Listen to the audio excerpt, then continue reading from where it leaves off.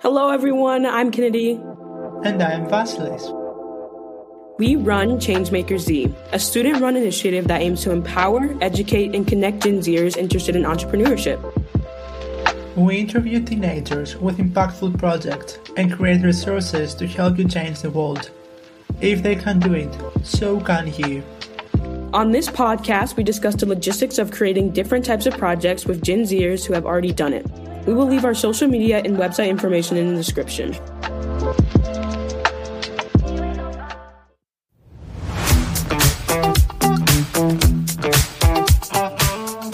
Hello everyone, welcome to another episode of the Gen Zers Rise podcast.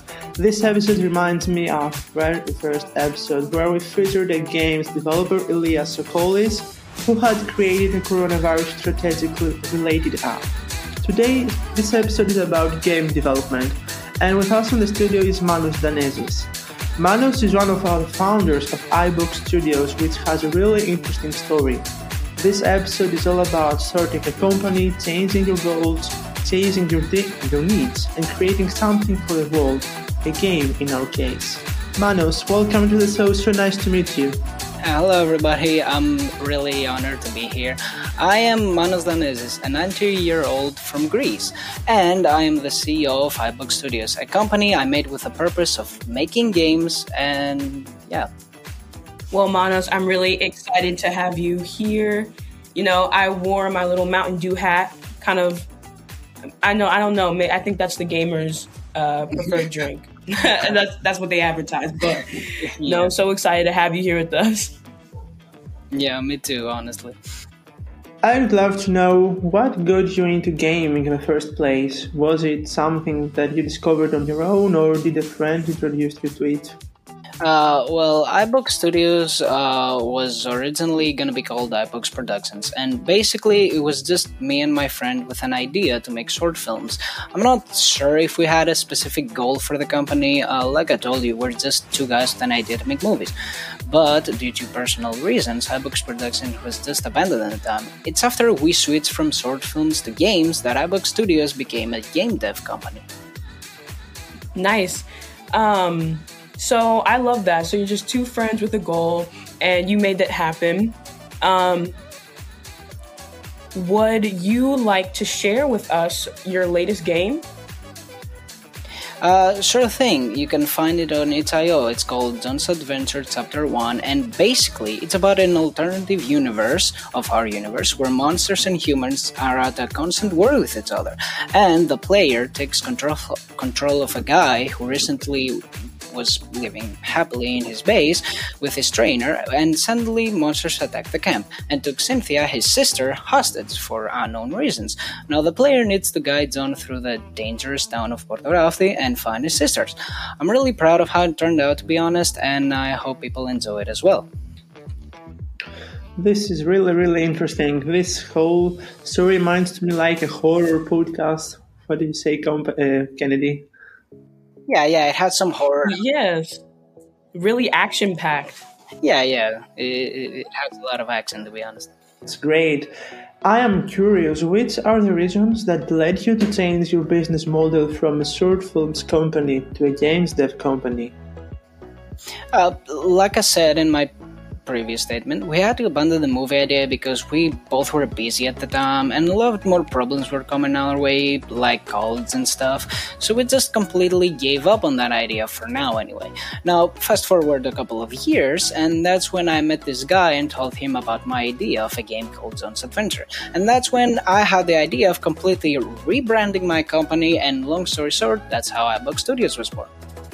Alright, so we have a game right now with the monsters. Does this game have a title? Yeah, it's called John's Adventure Chapter 1. Great. So, how much time did it take to finish the development? Well, believe me, the story went through so much to get where it is right now, but with that being said, I came up with the idea because I just want to make a game for my friend John and feature him as the protagonist. The game's development, believe it or not, was about 3 years. You can find the old version in GameJolt, although it's pretty outdated, and you'll soon learn why we remade the game if you decide to play it. And the new version is about 20-minute demo, and the old version was about 5 minutes. So yeah. All right. Well, I'd like to know what you think is more important. You think story or action is more important? I personally go for story, but I know a lot of people who want gameplay as well. So I'm really trying to balance these two things, if it makes sense. I'm trying to go not too much on the story to make it boring, but also pack it with bosses and fan challenges along the way. Okay. I want to settle this debate right now, right here. Do you think that PC gaming is better than console gaming? Honestly, it's how you see it personally. I like PC gaming because not a lot of consoles support indie game developers. Like an example would be Nintendo Switch. Nintendo Switch actually loves indie games and has a lot of it. But you're not gonna be finding a lot of indie game developers on consoles. So I personally prefer PC because it's a lot more freeing in a way. Oh yeah, that makes sense. Well, I was wondering if you ever go back to those like old style arcade games ever. Or you're like, oh, those could go away, and I'd never miss them. No. I'm all the way an arcade gamer. I love those. Yes, me too.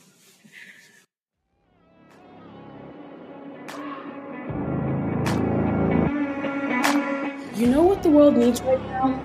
More male businesses. Said no one ever. Did you know that 88% of all women-owned businesses generate less than 100K yearly? Only 4.2% of women hit 1 million in annual revenue. Well, Cubicle to CEO is a media company elevating the financial footprint of women entrepreneurs through their award-winning podcasts, digital programs, and events. They are making mentorship more accessible to all women. Personally, listening to other entrepreneurs and changemakers has been a huge motivator in my life. That's part of the reason I joined Gen Zers to Rise. No, it's not just because I like to talk. Cubicle the CEO, hosted by Ellen Yin, is a weekly show bringing you case study interviews with leading entrepreneurs and CEOs so you can borrow a specific new revenue growth strategy from each guest that has already been successfully implemented into their own business. You'll love Ellen's transparent quarterly income report episodes, where she shares exactly what her media company makes, spends, and profits every 90 days. Want to use the best income growth strategies from top entrepreneurs and CEOs, including Ellen herself? You can binge listen to past income reports on Cubicle to CEO today, plus receive free access to your first 10K month roadmap and a bonus workbook by going to our special link. I got y'all. It's zen.ai/GenZCEO. That's zen.ai/GenZCEO. See you there.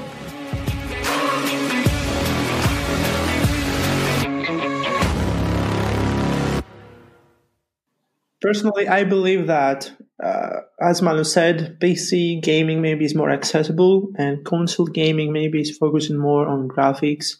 And sometimes it's not only about graphics, arcade gaming, that Kennedy said wasn't about graphics at the moment when they were introduced to the world.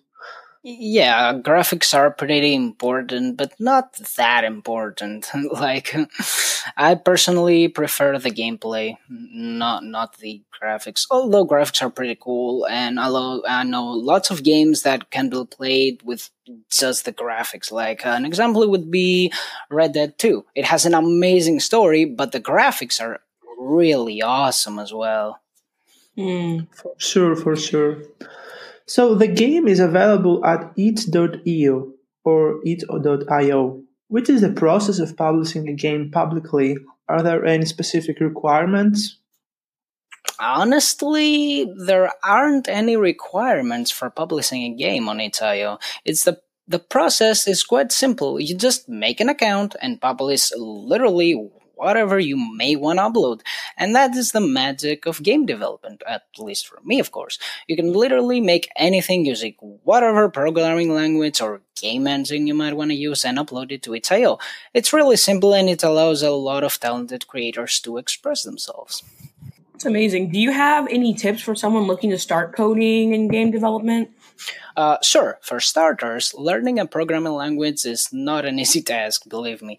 But if you really want to do it, go to YouTube and learn from there. That is personally what I did to learn Python and Pygame. I was going to school too, but that helped me. But honestly, anyone can do it if they are persistent enough.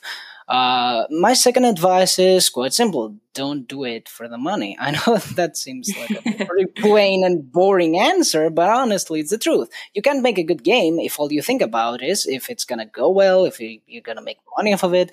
Of course, money is important, but what I'm really trying to say is do it because you love making games. Doesn't matter if you use Unity, Unreal Engine, RPG Maker, Godot, or anything for that matter. Just do it because you love making games. Don't ever give up, and you're gonna succeed. That is my advice to anyone trying to make games. Oh, I love that so much, and that applies to so many things. But I wanted to ask you, are you familiar with the metaverse and things like upcoming things like that, like the metaverse specifically? I'm really not that familiar. I haven't worked on it, but I know Facebook is trying to do something with the metaverse. It's like a VR experience, I think. I'm not quite sure. That's what I was saying. We did an episode. We recently talked about all about the metaverse, and I was just like, I wanted to kind of get your insight on how you think that'll change gaming. I think it's really interesting, but because it's so immersive now, it's completely immersive. Honestly, yeah, but I don't think that metaverse is really that different from virtual reality. It's kind of the same thing. It's fun. It's fun. But yeah, it's already happened. Facebook isn't doing anything new. Uh-oh. Zuckerberg is going to come for you. Correct me if I'm wrong, your game is a Pygame, that's correct? Yeah, it's a Pygame. We use the library for Python. Is there something that characterizes the Pygames, or it's just games that they are based on Python? So this means that it can run basically on any PC on the world? It can, because it's optimized to run on every PC. But it's not that simple, to be honest. It's a lot more complicated making a game accessible. Like, for example, in the early stages for John's Adventure, it was really hard getting above 30 FPS in some places, and the game was really buggy. And yeah, we just really focused on this part and really just freed up a lot of space, if that makes sense. I understand. It's not the language. It's not the language. It's how you program the game. Last question: what does the future look like for iBox Studios? That's an interesting question, one that I dwell on in my everyday life. Thing is, I hope I make it, and I hope I'm gonna be at a point where I'm able to make a company a real thing, make games, and later on donate some of that money to charity, because honestly, I want to do some good in this world, and I feel like we, Gen Zers, are at a point where we can make that happen. And me personally, I'm gonna keep doing the thing I love, which is making games. Yes, I love that so much. Well, guys, I think that is the end of the episode. Thank you very much for those who have reached the end. You can find the game's link with iBox Studio handles in the description below. But until next time, don't forget to change the world. Bye.